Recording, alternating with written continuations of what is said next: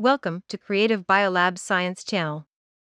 Creative Biolabs is a specialized contract research organization supporting mRNA studies with all-round solutions covering mRNA synthesis, modification, and mRNA therapeutics development. With an unwavering pursuit of innovation and lifelong learning, we keep on producing podcast series related to mRNA technology based on our knowledge and practical experience gained through years of exploration in this area. Subscribe to our channel and keep updated with our podcasts. Good evening, dear friends. Thank you for tuning in to Creative Biolabs podcast. Today we are going to talk about ways to identify efficient small interfering RNA sequences. Some double-stranded RNAs are often produced when exogenous genes, such as viral genes, artificially transferred genes and transposons, are randomly integrated into the host cell genome and transcribed by the host cell. Host cells respond to these long double-stranded RNAs immediately. And an endonuclease in its cytoplasm, we call it a dicer, cleaves double-stranded RNA into several small RNAs with specific length and structure, namely small interfering RNA, or the siRNA for short. Under the action of intracellular RNA helicase, siRNA is cleaved into sense and antisense strands, and then the antisense strand combines with some enzymes in vivo to form RNA-induced silencing complex, which specifically binds to the homologous region of messenger RNA expressed by the exogenous gene. RNA-induced silencing complex has the function of nuclease, cutting messenger RNA at the binding site, which is the two ends of complementary binding with the antisense strand of siRNA. The cleaved messenger RNA is then degraded to induce the host cells to respond to these messenger RNA's degradation. Call this process RNA interference. David, since you are an expert in this field, can you explain to us the characteristics of RNA interference? Thank you for your invitation. I'm very excited to be here and share with the audience what I learned about RNA interference over the years. So, RNA interference has many characteristics. Begin with the most obvious. It belongs to the mechanism of gene silencing at the post-transcriptional level. We also know that RNA interference has a high specificity and only degrades the messenger RNA of a single endogenous gene corresponding to its sequence.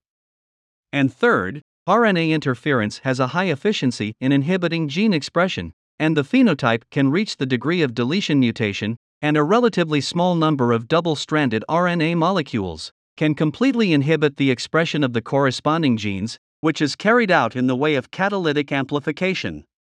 Next, RNA interference can inhibit gene expression across cell boundaries, transmit and maintain signals between different cells for a long distance, and even spread to the whole organism.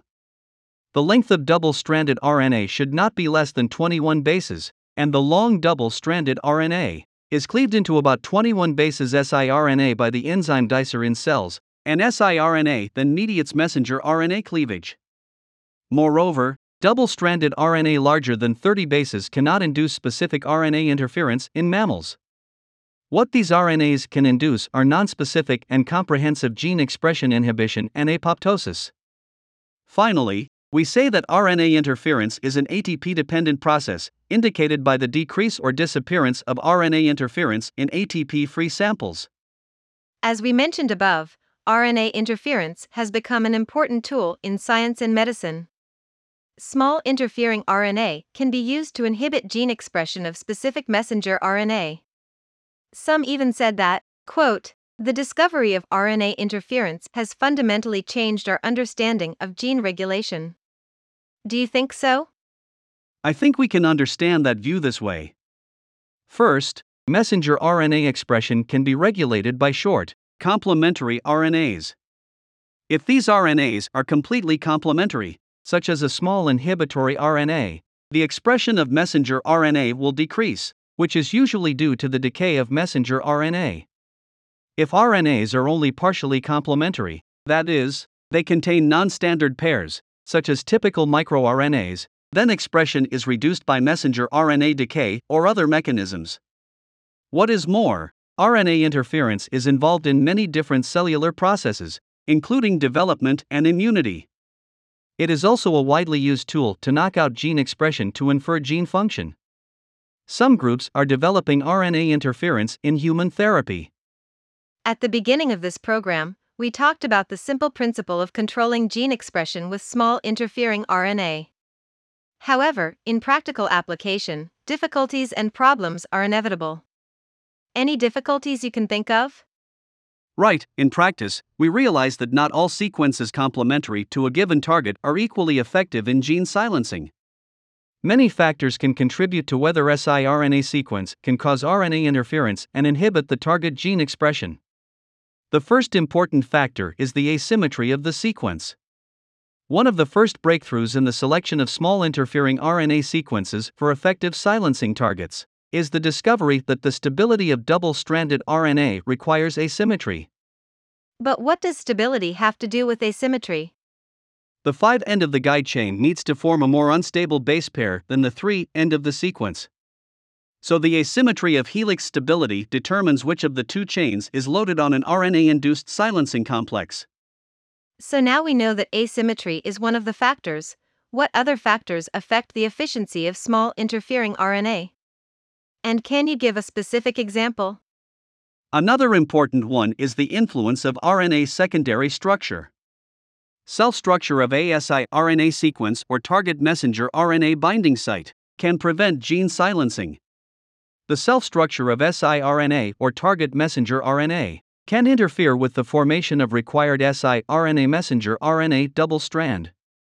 For example, if messenger RNA cannot be hybridized at the complementary site of siRNA due to pre-existing structure, siRNA will not be hybridized. I know that several groups have already used computational tools to demonstrate the importance of avoiding self-structure. What are some rules to design an effective small interfering RNA sequence? I believe empirical rules based on the features of the siRNA sequence have been discovered to design an effective siRNA sequence. Some are, for example, low guanosine acid cytosine content, lack of self-structure, preference of adenylate at position 3, absence of guanosine acid or cytosine at position 19, and asymmetry in the stability of the terminal base pairs. The self-structure of the target and oligonucleotide is also an important consideration for effective binding. Any technology that enables scientists to quickly select or design efficient siRNA? There's a computer program called OligoWalk. We can use this program to select effective siRNA to downregulate the expression of specific messenger RNA. OligoWalk actually can consider the balance of hybridization between the siRNA guide chain and target messenger RNA. Why is that? The required product is the siRNA messenger RNA double-strand, which will cause RNA-induced silencing complex to cleave messenger RNA. In order to form this double strand, the siRNA double strand delivered to the cell needs to be derotated, so that the guide strand can be used to hybridize with messenger RNA. This kind of guiding chain can form a single molecule or bimolecular self-structure interfering with the desired product.